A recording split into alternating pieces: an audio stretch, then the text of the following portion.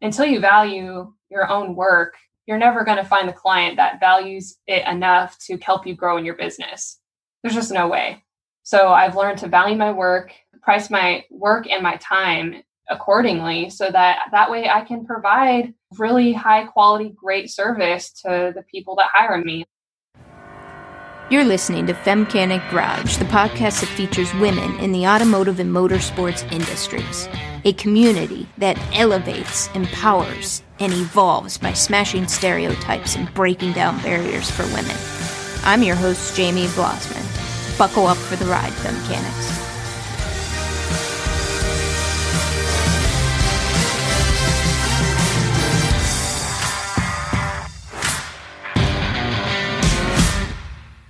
Femcanics, I want to hear from you and get your feedback. Text me what your favorite episode is, how I could improve the podcast, what products would you like to see, but most importantly, I just want to connect with you. Text me at 614-953-6380. Again, that's 614-953-6380. I receive each message directly, and I'm excited to hear from you. Go on, press pause, and save my number, 614-953-6380. Kate Cook is in the driver's seat today. She's the artist and owner of Asphalt Canvas Custom Art, LLC. She creates custom art inspired by her clients' ideas in automotive enamels, ink and watercolors, and graphite. She was born into a family who enjoyed cross-country road trips, restoring muscle cars, and all things Americana. Sit back and enjoy the ride. Hello, Femcanics. This is Jamie B coming to you, and I have Kate Cook in the driver's seat today. How are you doing today, Kate? I'm great. Thank you for having me on. It is my pleasure. I've been like drooling over your work and everything that you do for over a year now. It's crazy to me where I look back and I'm like, holy crap, I've been doing this Femcanic thing for a year and a half now. And something triggered me and I'm like, I'm going to just ask her if she would be on the show. And you graciously accepted. So thank you. Oh, for sure. I'm excited to be in the lineup of all the other women that you've had on this show. It's so cool. Well, you represent what Femcanic Garage is all about. So thank you for representing women in the industry with such class and grace. And that's what it's really about. So thank you for being you. Oh, absolutely. I am curious, and I always ask this question because it just fascinates me. You're an artist, and, you know, folks got to hear a little bit about your background already, but how would you define your artwork? Well, that's a great question. I actually had an issue when I first started as to how to define my own artwork. But once I started my business and I realized that I was doing an equal balance of work between the automotive industry and the fine art industry, as far as like custom portraits and book illustrations mixed with like pinstriping and rat finks. My husband actually coined this term, and I don't know if it's already been out there before, but he says that my artwork is quote unquote pinstripe illustration. So that term was kind of born a couple years ago, and I've just run with that because it seems to really like resonate with a lot of people in the two different genres that I work. Oh, I love it. And you cover quite the plethora of subject matter, really. I mean, some people focus on one subject matter, but you kind of sprinkle yourself around a little bit. I mean, you definitely have your go-tos, but you try different things. Yeah, definitely. A lot of the work that I'm most proud of actually stems from an idea that a client had. I really hold my clients and their ideas in high regard because a lot of them come to me with such creative and unique concepts for custom art, whether it be like a really cool lettering job with a caricature of some kind on a motorcycle tank, or, you know, this book illustration job that, you know, with a story that goes with it that they may have worked on for years.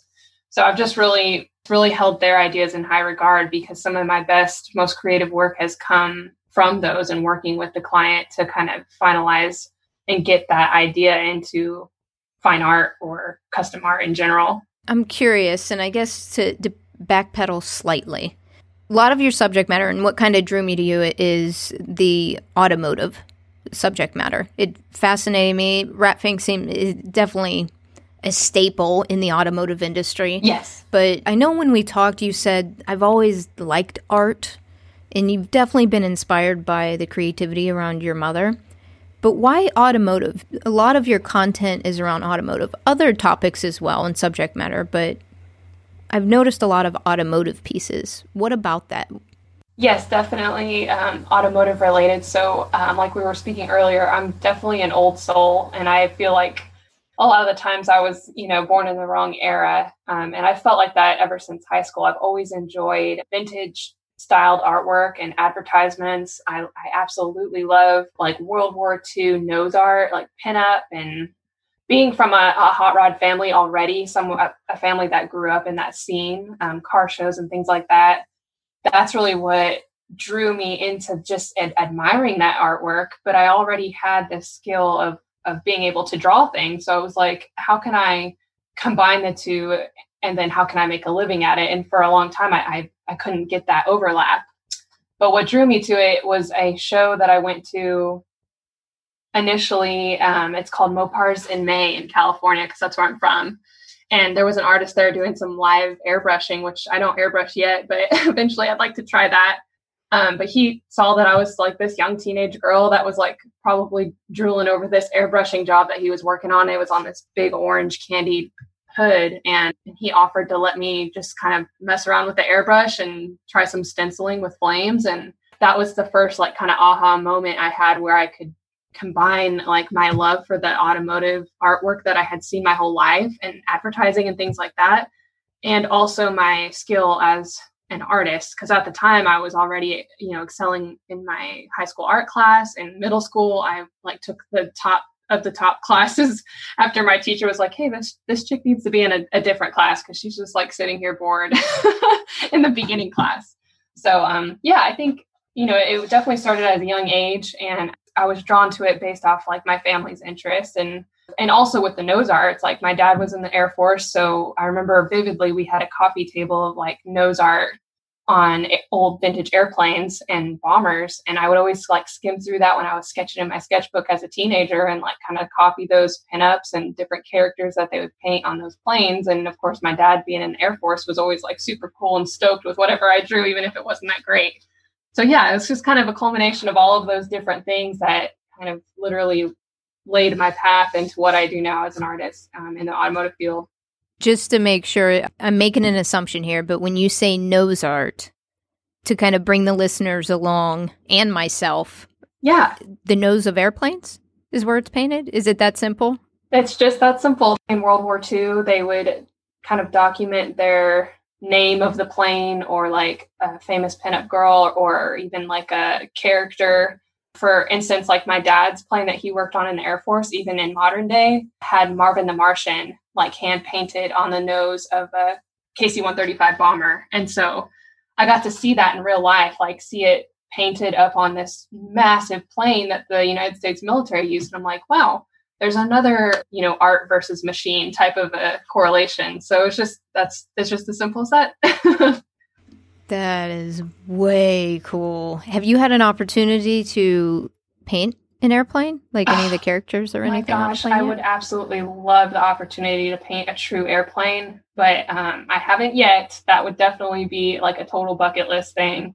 But definitely I have used, inspiration from nose art, man. I mean, in so much of my work, like all of my pinup work stems from nose art, pinup girls that were painted on planes back in World War II.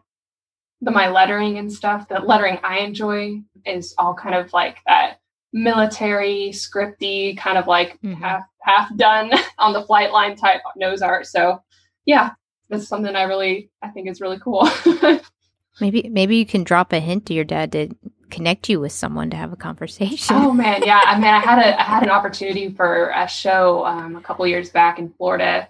That was gonna be one of their big deals, is have like all these artists come and paint on this vintage plane. And I literally I didn't care about any other thing that was coming with that show. I was like, whatever day that is, I want to be there. Wow. Wow. So I guess we say automotive, but it's machine.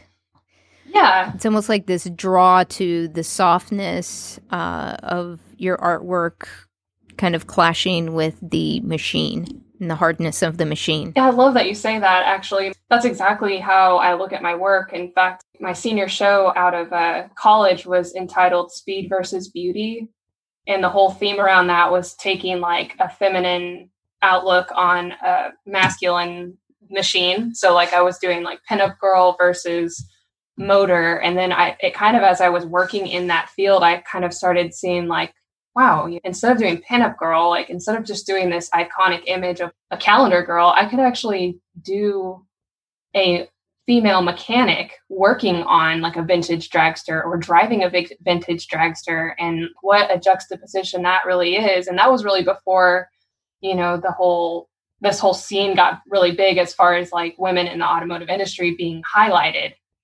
So that was really fun to work with. And I ended up finding a bunch of old school women that like were the true we can do it girls. And I used a lot of Time magazine photos as inspiration of the actual Rosie the Riveters of all different race and religion working on, planes or vintage Jeeps, for the war efforts. And that really kind of drew that show all together. And I've already started working on another series called She's Been Everywhere Man that kind of has that same ideology, but a little bit less, mechanic and a little bit more like travel inspired. So yeah, purely out of curiosity, because I'm getting educated around, I guess, proper etiquette. Yeah, you and me both. I mean, I don't know any other way of putting it, because the reality is, I think it's not as common for people to go and commission artwork, right? Yes. They'll go to the store and buy something, right? So it's a different experience. So I don't feel like the average person knows what that process is really like. So when I'm asking this, it's really educate me so I'm not ignorant here, Kate. Yeah, no problem. When you talked about your show in your senior year, I'm making an assumption here that those pieces, were they paintings? Yeah, they were painting and mixed media, yes. Okay. You sold those from that show? Correct, yes. Got it.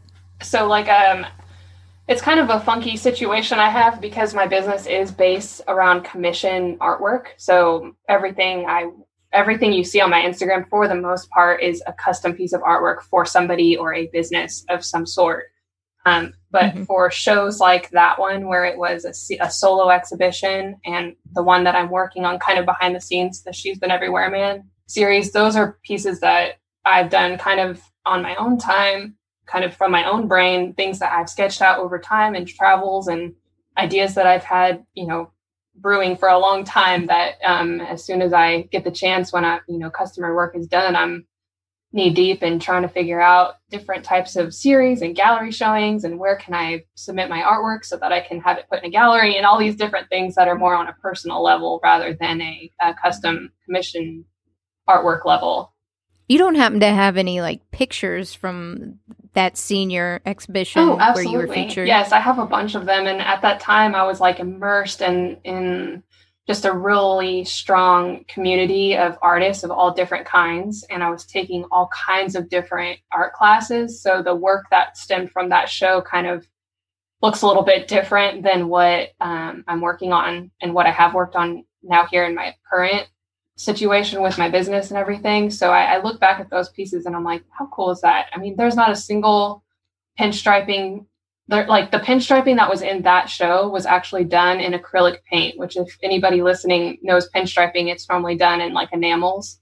And so I didn't even know what pinstriping, the art of pinstriping or lettering truly was, and like the type of brushes and the type of paint.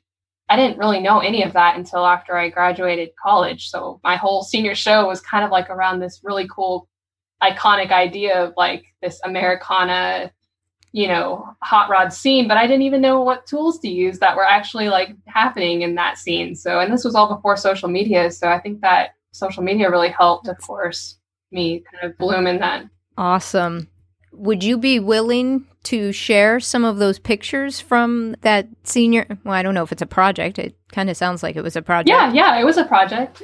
Would you be willing to share some of those pictures with the FemCannon community? Oh, absolutely. I would love to. I would love to see them because just the theme of it fascinates me. So I'll just kind of explain a couple of them because I get super excited. I kept I had sculptures as well within that series. And I got these Hemi pistons from the junkyard here in town, and they were like rusted out and all nasty. And they actually kind of like had a green tint to them. And I took my own hands and I made plaster molds of them with like all my rings and jewelry on. And then faux painted the plaster of Paris sculpture of my own hand holding a true spark plug and attached that to the arm of the piston. And so it was like this really cool like mix of like this really heavy piston, which was the base of the sculpture. And then the piston arm came up and the hand attached to that. And it looked like this one singular form. And it was just really cool. That sounds so badass. Oh yeah, and it was so much fun to make. Oh my goodness. Like I'm listening to you describe this, Kate, and I'm like giddy. I'm like, oh, I want to see it. And just out of curiosity, when I hear you explaining this, would you say this was your first kind of big show where you had the most pieces? Absolutely. It was absolutely my first big gallery show. Now, I had done a lot of shows in my high school career with a community called the Mountain Arts Network in Lake Arrowhead, California. And they really like gave me a lot of confidence and courage to like sell my little pen and ink drawings in this large art setting, which was an art show setting, but it, I only had like 6 or 7 pieces and there was a bunch of other artists also exhibiting. But with this show, it was with my Speed versus Beauty show out of college. It was a literal senior. It was what I needed to do to graduate. So I put like so much work and effort into it. And it was me and 3 other girls that each had our own senior exhibition during that time. Oh, wow. Yeah, I would love to see Kate in her early years before she even figured out which tools. Yes, proper exactly. tools to use and what that looks like. Because I see what you do now. And that content is absolutely fascinating to me. And to see your work then and be able to look at what you're doing now, and it's inspiring. But I'm curious, the people that bought your artwork from your senior project with that content, were they majority male or female? Oh, that's a really interesting question. Actually, it was a good 50-50. And I made some prints off of the stuff, but at the time I had no idea what I was doing. So I did sell some prints, and those were majority to males, for just because they were more like garage poster art style. But the actual artwork, it was a good mix of like, and actually quite surprising of some of the clients that ended up buying the artwork off of that show. And if I'm being truthful and honest, that show actually was up for I think a month, and it didn't sell anything. Like there was no artwork that sold. And I actually took those pieces with me to the Lone Star Roundup in Austin, Texas, which is a massive like custom culture car show.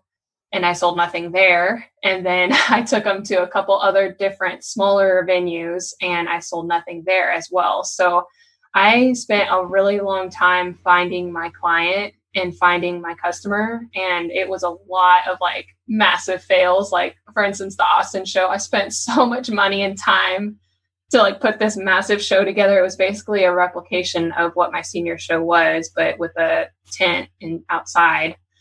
Yeah. And so until I really started like going to the car shows, going to the different like barber shops and coffee shops in town and asking them if they would display my artwork for me, I didn't sell anything. So my first sale from that show came like 2 years after the actual exhibition. And it was my highest grossing sale I've ever made up until that point.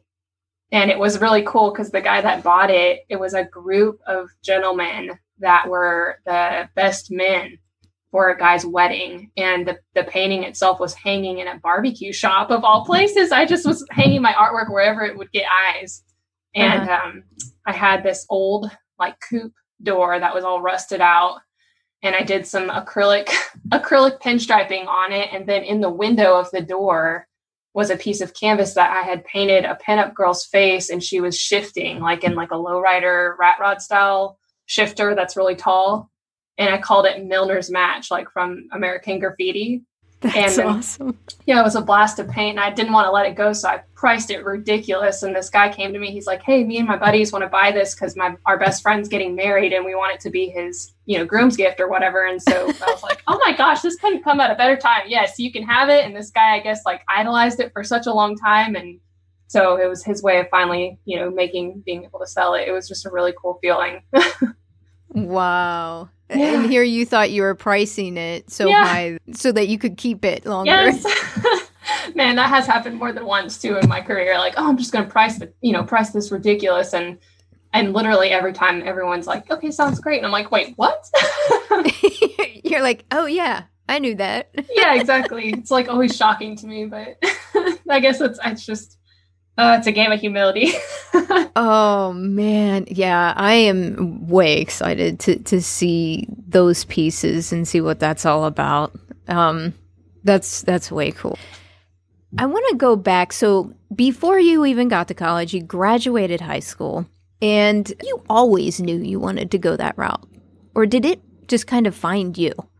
No, I honestly think I've always known that being an artist, that's what I knew I was going to do. There was a time in my high school career, although throughout that, I knew I was a fairly good artist, and my parents were very encouraging in that way. I also danced ballet for like 15 or 16 years. And for quite a while, that was my entire life. And art kind of took a back burner. And it wasn't until like my junior year of high school that my dad kind of had this heart to heart with me. And I'll never forget it because it was like the Nutcracker ballet that we did every year, and we would audition and try out. And that was our company's performance that we did every year. And he was like, "You're not going to get to play Clara every year. Like, that's not going to make the money." And so he was like, "You're a great artist."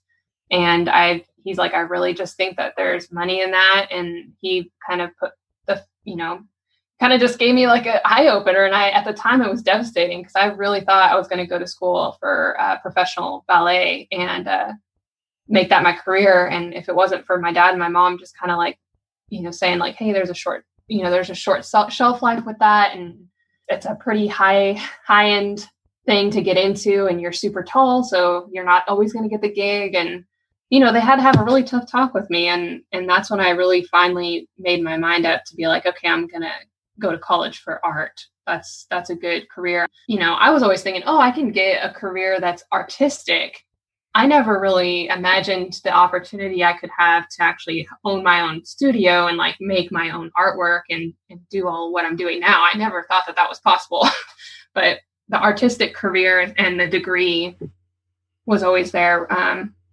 After that conversation, that kind of started to drive me in that direction. What was that like for you? Because I'm looking at the position, the parent's position, right? Because I can straddle both sides of the fence, Kate, because yes.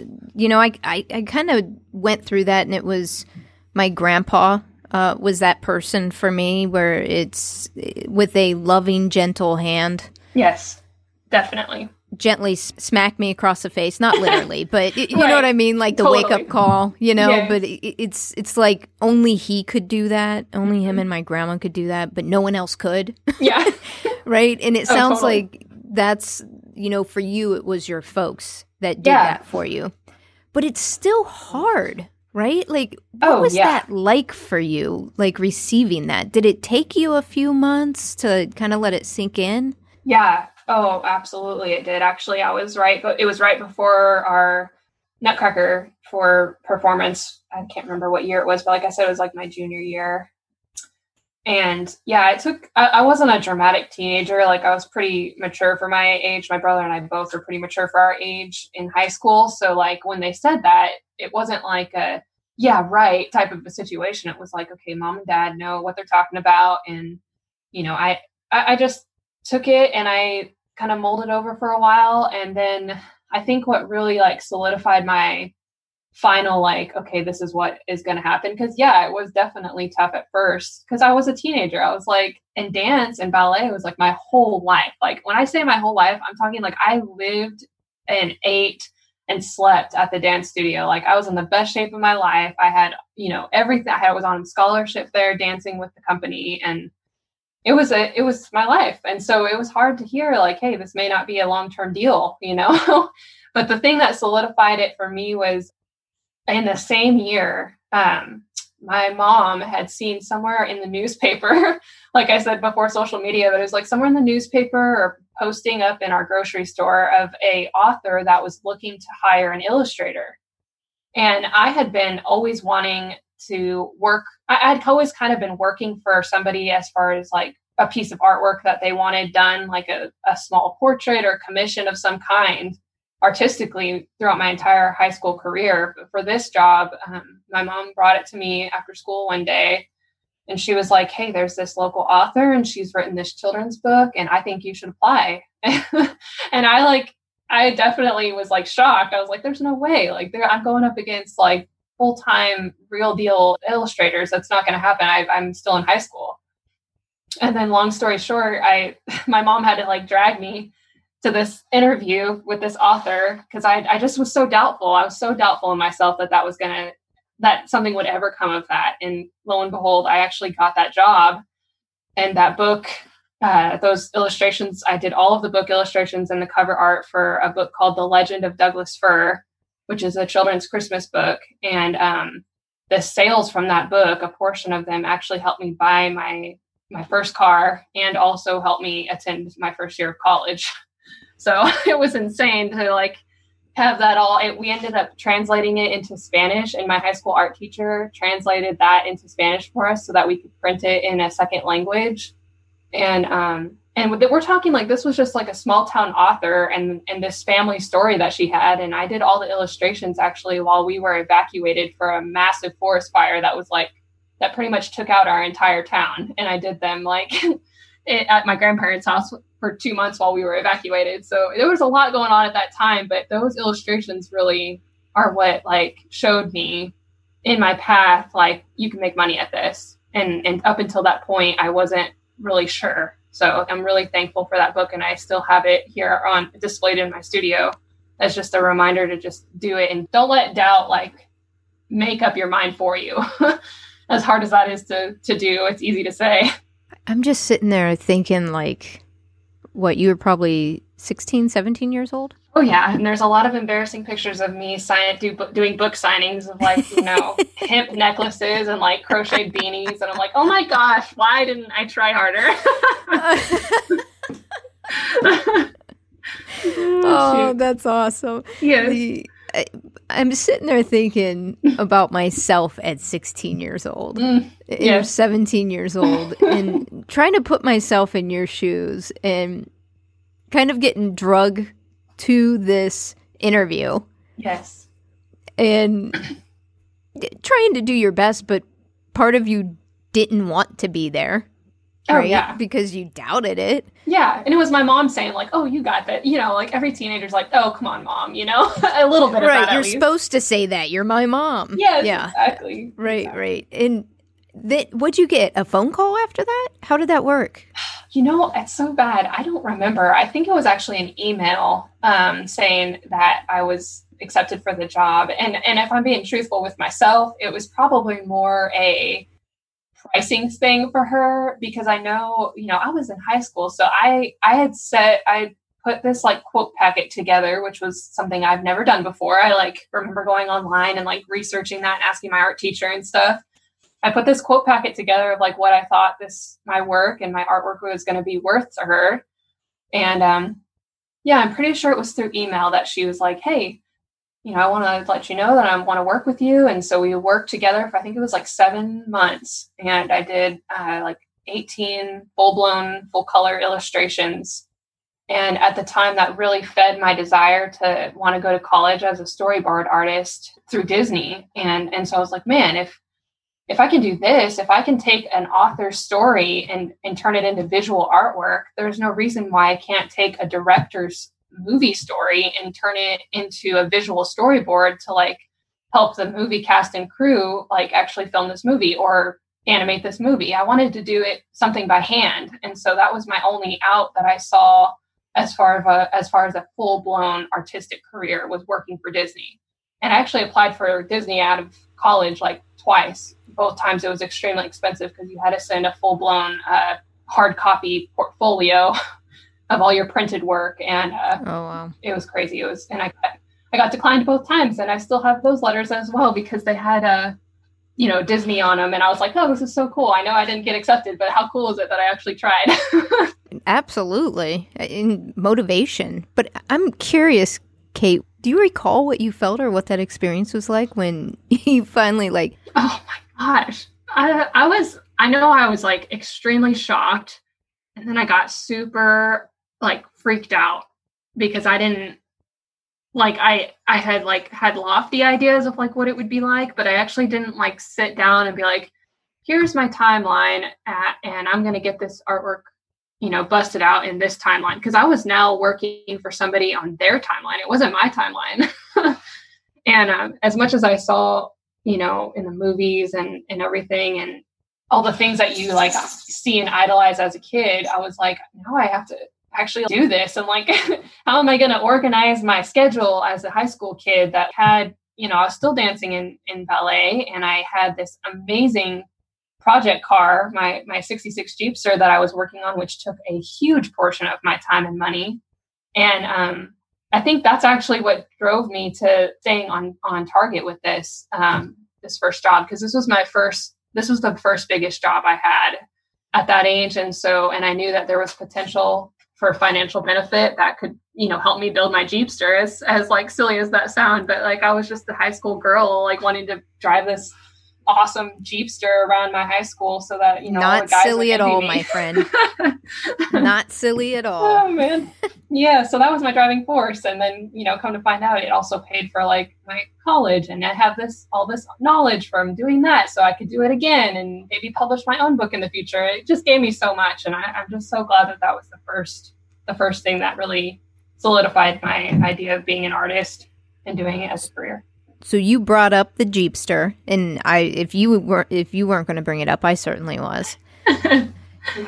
Because the thing is, your subject matter, a lot of your subject matter is automotive related, mm-hmm. but you turn a wrench as well. Yeah, I can. Share about this awesome Jeepster. And you shared a little bit, but you bought it when you were in high school. Yes, right? So I bought my Jeepster in high school with my own money, and then my parents matched. What year is it? It's a 1966 Jeepster Commando with the 225 Oddfire V6. And the whole purpose around that car actually was that we lived in the mountains in California, so my dad told me, like, you can buy whatever car you want, but there's, here's the rules. It has to be 4-wheel drive because we lived in the snow. And whatever you save for it will match, and that's your budget. So I saved like crazy. And at the time I was going to high school, there was this, I think he was a football player or something, but I was so obsessed with this like old rusty red Jeepster Commando that he drove to school every day. I don't even think he had a hard top or any sort of top on it at all. Mind you, we went to school where it snowed. So I think he eventually got like a black soft top for it. But I was like, okay, that is an old school Jeep. It's 4-wheel drive. I could probably afford it if I got kind of a, more of a low key one that wasn't all fully restored. And so that's what we ended up looking for. And man, we looked at so many Jeeps. And also, just so everyone knows, like, I had no idea how to work on cars at all. Like, I enjoyed going to car shows and I liked that scene, but I couldn't even change like my own tire or my own oil at this point. And I didn't know how to drive stick shift. So long story short, again, we found a Jeepster. I think it was in Barstow, California, and it was in my budget. The body hadn't been all hacked up because I'm a visual person. So like a lot of people take Jeepsters and like jack them up for like severe off-road, like Mojave Desert, Moab kind of stuff. And I wanted that original old school beach cruiser look because I was a beach girl. I'm a beach girl at heart. I love being at the beach. And so I was like, I didn't really want it to be stock, but I didn't want it to be super lifted either. I wanted it to be a good cruiser and a good like off-roader, but nothing too crazy. So we found this one in Barstow. I ended up paying cash for it. It had like these rotted out, nasty old RV tires, and it was a stick shift, 3-speed. And so my dad drove it home with me in the passenger seat, and I was, of course, on cloud 9. And the first thing we did was change the oil. And he showed me like all the ins and outs and what to look for and everything. And he said, now lay under the car and take the, take down the bowl, and the oil should come out into this can. And I said, okay. So I did all that, and I waited there, and like no oil came out. And we had driven like 2 hours home. And I was like, okay, man, I must have done something wrong, but the plug was out. So I told him, we pulled the pan, and like come to find out, like the whole engine had been rebuilt, but it had been rebuilt backwards. And so all the rods that were supposed to be on one side were on the other. And oh my God, it was a freaking nightmare. And of course, I didn't know what I was looking at. My dad was like over there sweating bullets that we just bought this like car that is kind of a hoopty now. I just want to pause for a moment. Everything was backwards. Yes. That's a first. I've heard a lot of things, and girl, that's a first. Oh, yes. If I could, like, I'm telling you, the 225 Oddfire, like that engine, it can go through hell and back and still run like a champ. I mean, if you were to listen to this engine at the time, like you could not tell that there was something wrong. That's why it was so surprising to us that this was all done. And then, like, come to find out, when we checked the oil, the little stopper on the oil stop, the welded little cap that keeps it like on the block, so like at a certain height, had like that weld broke. So the stick went all the way down to the very bottom of the motor. So it looked like it had oil, but since that stopper broke off, the weld broke off, it actually had like, I think less than a quart. Oh my gosh. Yeah. So that kind of started the whole, of course, at first it was like devastating. And then my dad's like kind of the can-do guy and can-do spirit. And he's like, hey, we're gonna learn how to rebuild an engine today, and we're gonna learn how to friggin' do all this stuff. Like, we're gonna do a spring under conversion, and we're gonna do a steering conversion, and all the brisk. It's just amazing how much I learned. And I couldn't have done it without him or my brother and my mom's willingness to allow that. But yeah, that's what I did my whole high school career. There are so many stories I hear about child and parent. Most of the time it's dads, but child, parent, and some of the best memories are when they worked on a car. Fill in the blank of whatever car that is together. Oh, for sure. For sure. Wow. Yeah, I think that a lot of the awkward like teenage conversations that happen, like, around like a dinner table, I think that they were a lot less awkward when like we literally weren't looking at each other and we were on two opposite ends of the car. And he asked me like, so is so-and-so your boyfriend now? And like, we're not looking at each other, and it's like super dark and we're freezing outside because we built this Jeep in the driveway of like a 1-car garage. And, I'd answer like, yeah, is that okay? And it was just like way less wrench awkward. Slips and crushes knuckle. Yes, exactly. So I have just really, really fond memories of that Jeep, and I still have it today, and it needs a little love. I needs a little bit of love. I've been focused so much on my business, and then I actually injured my arm and my hand. So driving stick shift was impossible for me for the last couple months. But that was a whole nother thing, is that I had to learn how to drive stick shift. So once the car was built, then I had to learn how to drive it. Wait, hold up. You said that in passing. You said you injured your arm and hand, and you're an artist. So I'm in my mind, I'm like, how does that work? Oh, it doesn't. It doesn't at all. Does that mean you have to like pause with like your work? Is it your? Yeah, it's my dominant painting hand. Okay. I'm like, there's a writing hand. Are you writing? I don't know. I try not to like talk about it, but yeah, I pinched a nerve in my neck, which caused like my arm and my hand to just have like, just literally like be paralyzed in pain. Like, it was just some of the worst pain I've ever been through. So as if 2020 wasn't like crazy and bad enough, like I had to take a couple months off work and literally sit and do nothing, which for somebody that is so like focused and driven, it was so challenging. You can ask my husband. Yeah. He's like, we got to get you back to work. You're driving me crazy. Yes. So I'm on the mend now, and so that's good. But it was definitely Good. tough. I couldn't drive my Jeepster, couldn't paint, couldn't draw. It was even working on the computer, like for marketing and stuff, was not recommended by my doctor. So it was kind of just sitting and staring at a wall and thinking about how thankful I am that I don't have coronavirus or anything worse. Absolutely. Now, we had talked about something that always fascinates me. I am a serial entrepreneur. I love being an entrepreneur. I love everything about it. But there's always, I think the thing that draws me to it the most is that it's truly the journey, right? There is real no destination around being an entrepreneur. It is like a constant journey and twists and turns. And it's not just about a website, social media, or, finding the client, so to speak. And we talked a little bit about this, Kate, but it is amazing the internal journey. Yes. As an entrepreneur, you have to take specifically your relationship with money to take your business to the next level.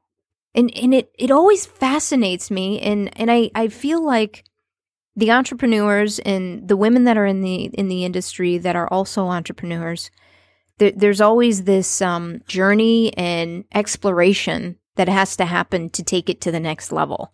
And you talked a little bit about that. We talked a little bit about it, but is that something you'd be willing to dive into a little bit? Oh, absolutely. I think with you saying being a journey and everything, I fully agree with you. And quite honestly, like sometimes that's, since I'm so like goal oriented, it's actually something that I've struggled with because there really is no end goal, so to speak. Like when do you have enough money, or when do you have enough followers, or when do you have the right kind of artwork or that perfect job? Because I have had so many great experiences with my followers and so many good, fantastic commission jobs where I've just really enjoyed the company of the client and their ideas and stuff. So there is no end to it. And for me, like once I've set a goal and reached it, if I don't have another one to keep me motivated, if you will, it's really tough for me to like call myself an entrepreneur because I don't have that accomplishment to chase, if you will. But with money in particular, that is probably my biggest struggle with this, or it was, especially in the beginning. It's kind of just a shot in the dark because a lot of artists don't like to share or talk about how they price their work and like what they feel comfortable with, and it's different across the board, and it's really different across the board with the automotive industry. It's and I've learned, and every day it's like I have to relearn it and tell myself, like, I've just noticed that it's really a matter of like valuing your own work and then in turn pricing it accordingly, because there's been times in my business where like I underestimated myself or I didn't value my work.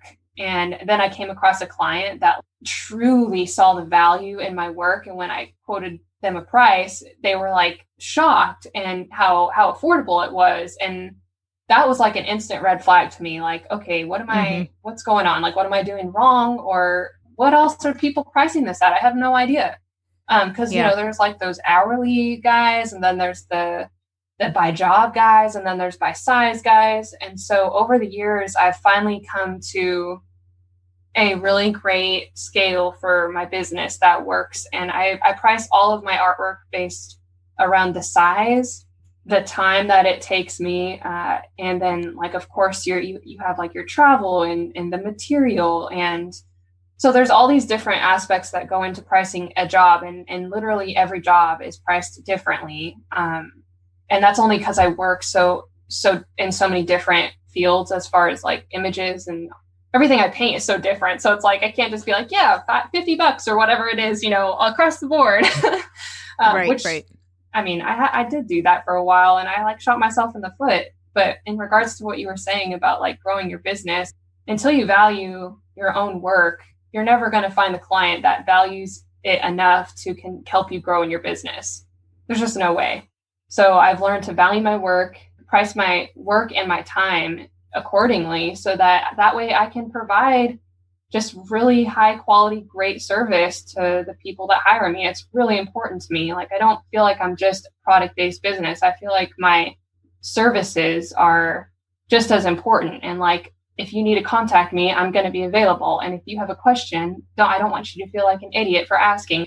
Like you said earlier, there's so many different things that maybe other people outside of the art world don't know to ask, or they ask and they feel silly because, they think that they should already know. And that's not the truth with people that hire me. I just want I want it to be like an open-ended project that we work on together, more so than like, hey, here's my money, paint me what you want. I want them to feel like, hey, that was my idea. And look at how she took this idea and transformed it. And I picked out the color for the background candied panel. And I got to decide whether the font was, script or all caps. Or I just want them to be included, because I feel like that's what they come to me for, is just this togetherness of creating artwork. That's the whole point. I want to create artwork from their ideas, and I can't do that unless they share their stories and their ideas with me. That sounds like an amazing experience. And there's two things when I'm listening to you talk. I feel like every entrepreneur, their biggest challenge, it's challenging figuring out, wearing all the different hats for sure. Oh my gosh, yes. But it seems like the biggest challenge is the battle of valuing your own product and service. I agree, because you don't have anyone telling you. Being able to tell people, no, I will not give that to you for free. Oh my gosh, and that is so hard. Yes, and I have such a giving mentality. Like I cornerstone of my business is giving back to my community. Like, I always try and find areas to do that, just at no charge to anybody, just out of my own like gratitude to be able to do this for a living. I always try and find some way to do that. But that mindset, it has a place where it needs to stay. And it can't like translate into like how I provide for my family with my company. It can't kind of cross over too much, because otherwise I end up like totally stressed out and almost bitter towards clients because I undercharge myself. And that's just the crappiest place to be in, because they don't know what, sometimes they come to you and they have no idea what the price may be. And so if you charge them and tell them like, hey, this is how much it's going to cost, they may have nothing to go and compare that with. So they're thinking like, wow, that's a lot of money. I can't wait to do this. And I'm thinking like, oh my God, I didn't charge enough. I don't even want to do this job. I don't want to. And that's only happened a couple times, and I've gotten through it, and it's still been a great experience, client and artist alike. But it makes for a lot more joyous project when you feel like you're being valued financially and emotionally with the project on both ends. Absolutely. And that was the second thing that I wanted to get to. And part of this is education at a high level. Can you walk me through, because like I was saying, the average person doesn't know the proper etiquette and how to view, ask to buy, and we don't necessarily have to go through every scenario, but your experience that you try to, or maybe some, best tips or whatever, so that, if I'm approaching an artist, I don't want to seem like a jerk, and I certainly don't want to give the impression that I don't value what they do. Oh, for sure. It's hard figuring that out, because it's not like you go online and you can, this same piece costs this much over here, because they're all unique, right? They're typically one of a kind, unless you're buying a print or something. But yeah, what is your experience? Like, what advice would you give the consumer so they don't come across as an idiot? Yeah, that's a really interesting topic. I think as a consumer looking to hire an artist, I think just go in with an open mind. And I also think go in knowing that it may be above or below your price level. Like, I wouldn't go in, and I've done this myself, I wouldn't go in and ask somebody what custom anything costs with a price in mind. I just go in with an open mind, and when they get back with me on what the idea would cost, I always let them know. And I've learned this in my business. I always let them know if at the moment I can't afford it, I always let them know, like, I'm sorry, that's a great price. I appreciate you getting back with me, and give them true feedback. And I've never been like, wow, that's way too expensive, because I really haven't had encountered that yet. I don't know what I would do in that situation. But as a consumer myself that loves to buy custom artwork and custom leather work and metal work and all kinds of stuff, like I always go in with an open mind, and I don't pre-price their artwork or their craft subconsciously when messaging them. And I think that helps with like sticker shock. And so I've just learned that for me helps a lot.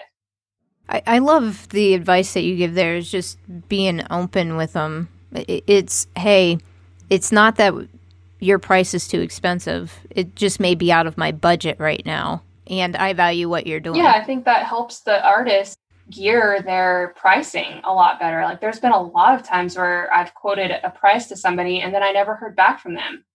And I'm like, okay, well, maybe I was in a season where I was okay to like say, oh, well, did you work in the military? Because I offer a military discount. Or like they didn't open up that conversation of like, how can we actually make this work? And so, like I mentioned, I have a military discount. I have, auction for payment plan. Like there's plenty of ways. And then sometimes I'm like, hey, I haven't had work in a long time, and you do this awesome job and give back to the community for a living, I'm going to give you a discount. That's the benefit of being your own boss. So if that conversation is over just because the other person just thought, oh, that's too much, or I can't afford it, and I'm not going to message them back, like I would have so appreciated feedback in the beginning stages of my career, and even to this day, like, hey, I personally think that's too much, or I can't afford it right now, but I see the value in it, so I'll save up for it. Or do you have a payment plan? It opens that conversation so that they're not just going to run over to Hobby Lobby and buy some like 15,000 off canvas print to fill their wall, when they could have gotten something that they could have potentially afforded had they opened that conversation up. Yeah, I love that. I think that is such great advice. And I'm sitting here thinking, when you talk about custom artwork and stuff, and what drew me to your artwork is the pinup stuff, the pinup work that you do. I'm drawn to pinup because there's a feeling, you could look at it two different ways, where the women being sexualized, maybe, I don't know. I guess when I look at pinup, especially in that generation where pinup was really big, is that it was almost taboo for women to be dressed that way, right? And to me, it's like a sense of taking your power back, in your femininity back, and owning it, rather than it being sexualized or taken from you. It just seems and feels so empowering to me. And then the connection with the machine. Yeah, I love that. I don't know. And in the whole idea around Femmecanic Garage and the car show, when I saw your artwork, I'm like, that is the look and feel that I would want to portray in the marketing around the car show. And I couldn't think of anyone else better than you to tell that story and cultivate that emotion. Thank you so from much. A picture. I can't wait to work on it with you. Going back to what you said, I totally agree with you as far as what pinup means to certain people. And I know at first, we have to be real, that the first time pinup was invented, or not invented, but really utilized, was in, like the World War II era. And it was for a certain reason. But to me, I think pinup means something different to everybody. But for me, pinup means it's like an icon for a forgotten era, and an era that's like quickly dwindling and fading. And that's why I enjoy the hot rod culture so much, and this industry of being in the automotive industry, because it still has like kind of the old fashioned, like, hey, let's meet up instead of let's actually like chat on the phone and not send a text, as simple as that sounds. Or yeah, let's drink a beer together. Yeah. Let's sit in a lawn chair next to each other and talk about each other's cars. Exactly. Let's drink a beer and talk about our grandparents and their amazing stories and the kind of people that they were and the quality of life that they had. And for me, I know it sounds so corny, but that's what pinup represents for me. And in that, I do think that there's like strength and just, I don't know, like iconic it's just an iconic image that represents a lot to me. And I really enjoy portraying it through paint in my own way, because there's been so many people before me, amazing, famous pinup artists before me that of course I draw inspiration from, but I don't ever want to like directly copy that. I want it to be my own. And I think people, pinup artists are pinup artists because they put their own spin on it. And so that's what's been fun in creating all these different little pinups, is kind of putting my own spin on it. Absolutely. Absolutely. And I so look forward when your work pops up in my feed. and I catch myself staring at it because it cultivates emotion. Thank you. And that's what it's about. Yes, that's a great compliment. Gosh, I appreciate that. Well, it's earned, and thank you for doing what you do. Because it is, I agree with you. You're beautifully capturing an era that, let's be honest, a lot of them have passed, or they're in this space where we need to take notice. Yeah. Get off of our frickin' phones, and I'm guilty of this too, because I'm sitting here saying I look at Instagram, right? Me too. Get off of our phones and talk to our parents and grandparents. Yeah, totally. Because there's going to be a day they're not there, and they have some of the most amazing stories from an era that it's just crazy and mind-boggling. Mm-hmm. Yeah, I think we can learn from it so much. I think that we can apply a lot of the values that they kind of subconsciously say and tell through their stories. I know that I've personally learned so much and I've shaped my own morals and goals around some of the stories that my grandparents told of living in that era. And it's really, really cool to be able to portray that in a pinup girl. I know, like I said, I know everyone has their own version, but with this new series I'm working on, it involves pinup as well, but a lot of the photographs I'm going to be using for inspiration are from Trent Schoell and Speed and Culture magazine photography. And his and my morals around pinup are very similar as far as like keeping it classy and more empowering the woman than sexualizing them. And I like gravitated so much towards a lot of the photographs that he's taken in his career. And so I just reached out to him and was like, hey, I want to use like this, and this picture for this series I'm doing. And at the time it was just kind of like this little glim in my eye. And then I told him about it and he was like, oh, we're doing this. And so he like lit the fire under me to like get painting on this series and creating and stuff. And so it's cool to like in this industry to find like-minded people like that see pinup as more of an iconic image of Americana rather than just like this sexualized chick next to a hot car. Right. With your skills being able to position and place the woman in different places other than on the hood. Or, you know what I mean? That's what it's about. It can tell a different story around it. And I just think it's so cool. Thank you. It's a blast. I love painting them. They're a blast to paint. So I'm curious, Kate, you've had all these amazing experiences. What is next for you? That question. Well, honestly, 2020, like as silly and crazy as it was, and like how much downtime I had and everything, I really like focused a lot on what I want for my business. And my biggest career goal for 2021 is to find a gallery that will showcase my series.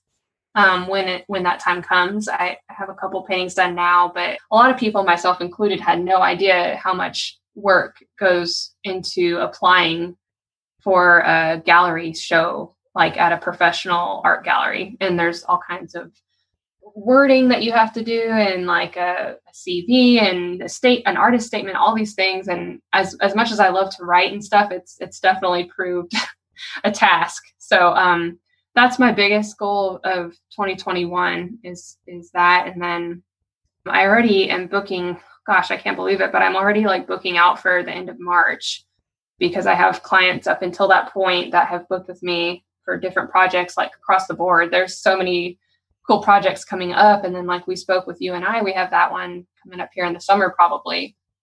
So yeah, I'm just gonna, a lot of the opportunities with my studio that have been like high ranking or top of the top have literally come up at kind of a moment's notice. And it's that like oh shoot moment of like, do I do this or do I not? And so I always kind of leave a little space for those so that if I do want to take on like a surprise opportunity, I can have that leeway of saying yes or no. I did apply to go maybe do the all girls garage, the Girl Gang garage build with Bogey for the SEMA show, the Volvo that they're building. So yeah, the Volvo, so that might be on the horizon, depending on how things work out. That's more towards the fall when I would come in because of their work schedule. I'd be more towards the end of the build with the paint work and stuff. So that would hopefully be in the fall, but I don't know. Like I said, it's always kind of I have usually like 2 or 3 set goals, and then the rest of them I kind of just like scout out opportunities and apply as the year goes. And of course, I mean, all my shows in 2020 were canceled except for one of them. And then I hurt my arm and neck, so I couldn't paint at that show. And I just went as a bystander, which was actually kind of fun. But yeah, so I have 3 of those shows planned for 2021. Ribs and Rods in Temple, Texas, the Lone Star Roundup in Austin, Texas. And then I usually keep one other show option open besides Christmas stuff going on in December. So it's a busy year. I'm excited to like kind of be back in the swing of things, hopefully. Nice. Well, I can tell you the first priority is me getting the sponsorship and commissioning you to do a piece that we would auction off for charity. And then in my bucket list, I've never purchased any custom art. It is in my bucket list, and you will be the person that I purchase it from. Oh, thank you. Because it's spot on, and it makes sense to me. It feels right to me. So love that. Thank you so much. I look forward to working with you. It would be fun for sure. In just learning the process. I love working with creatives, and you know, it's kind of a funny story to make fun of myself, Kate. We all do that. That's good. You have to. Yes, you definitely have to. I've been a guest on other podcasts, and Femcanic Garage was featured in Podcast Magazine, and oh my gosh. Understandably so, because I ask my guests can send me pictures. They ask me for pictures, and I'm like, I don't have any professional pictures. The only headshot I got is the picture that I used for my book that got published, and that's 10 years old. And I'm like, oh my God, look at me. I don't even have those. So I'm actually getting my first official photo shoot that's so exciting. February. And I'm like, I have no idea what the hell I'm doing. And when I'm talking to the photographer, like, I mean, she's a professional for sure. It's not like my cousin doing them or something like that, right? She does this full time, right? And she is absolutely amazing. Her creativity, just her eye and her style. I was really drawn to it. It's Plum Creative Photography, I believe, here in Columbus. She's just phenomenal. And she's like kind of carrying me through this. And I'm like, I'm giving you 99% creative reign here.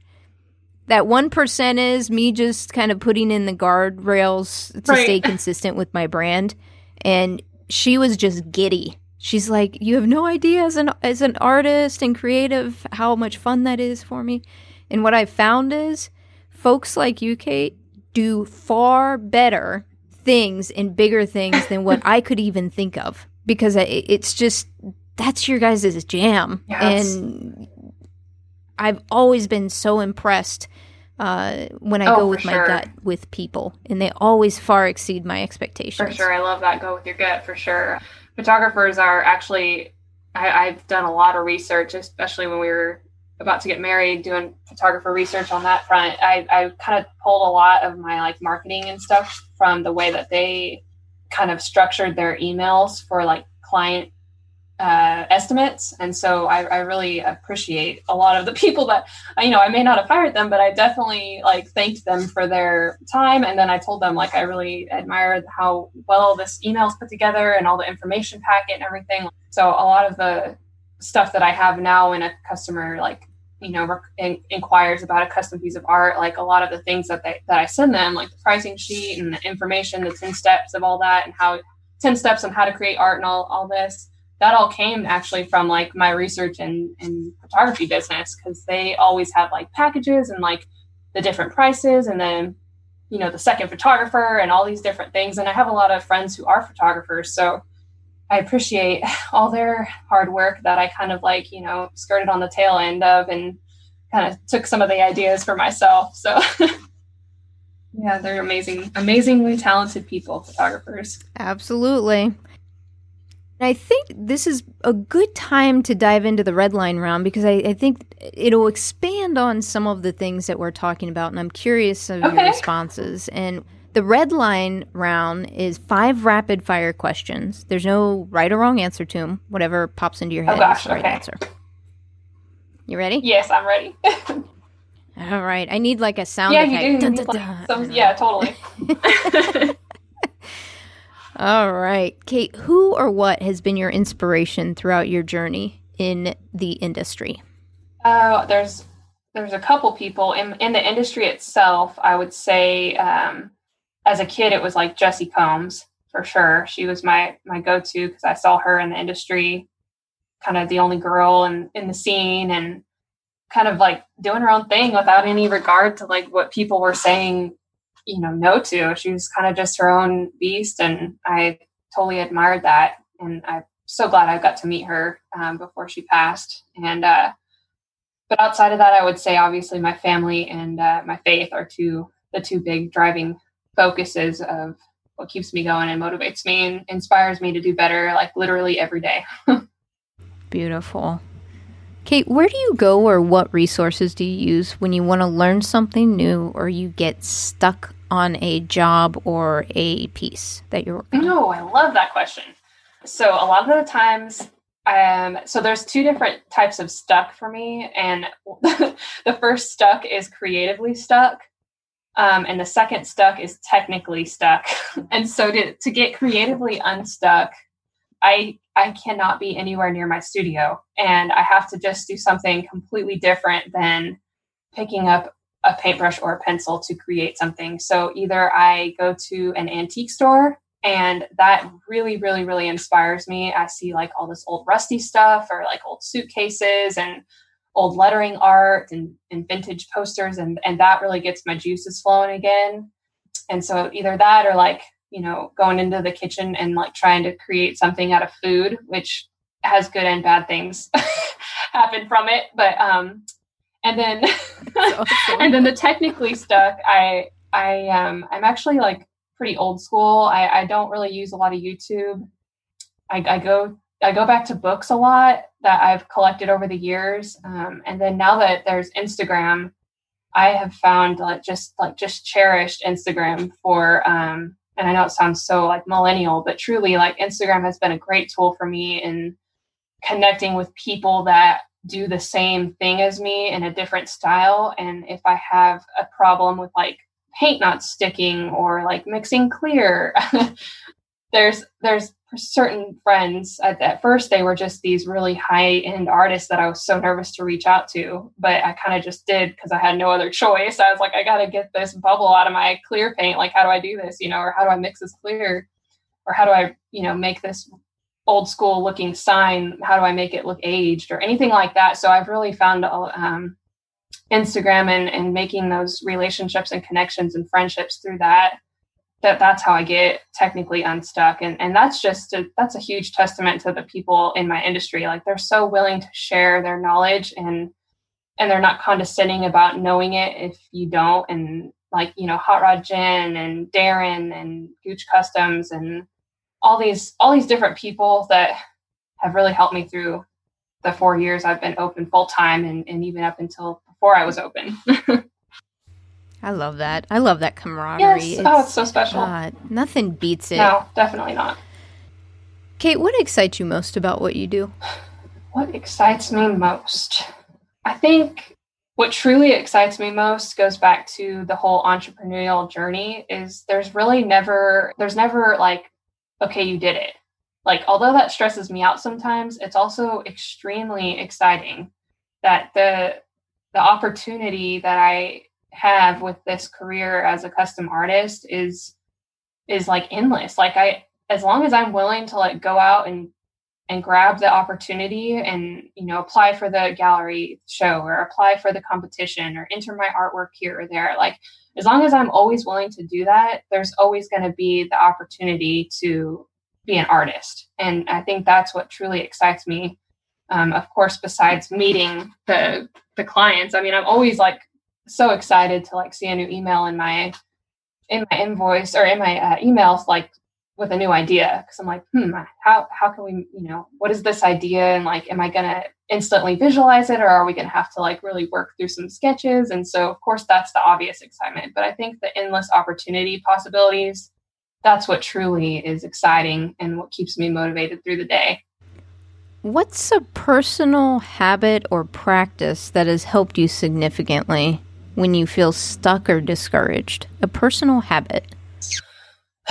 Personal habit that has helped me when I feel stuck or discouraged. I think I haven't made it a habit yet, but I'm really trying, is to step away when it's not working. Like as a business owner, I know that if I'm not having a creatively happy, if you will, a creatively happy day, like, or, I can use an entire eraser in one sketch and it's just still not working. I've continually and unfortunately just stayed with it and like tried to keep making something work that wasn't going to work. And the reason for that is because I know that at the end of the drawing or the end of the painting, I'm going to get paid. And it may be a situation where I need to get paid, or I need to finish it because I have another client's work that's coming down the line.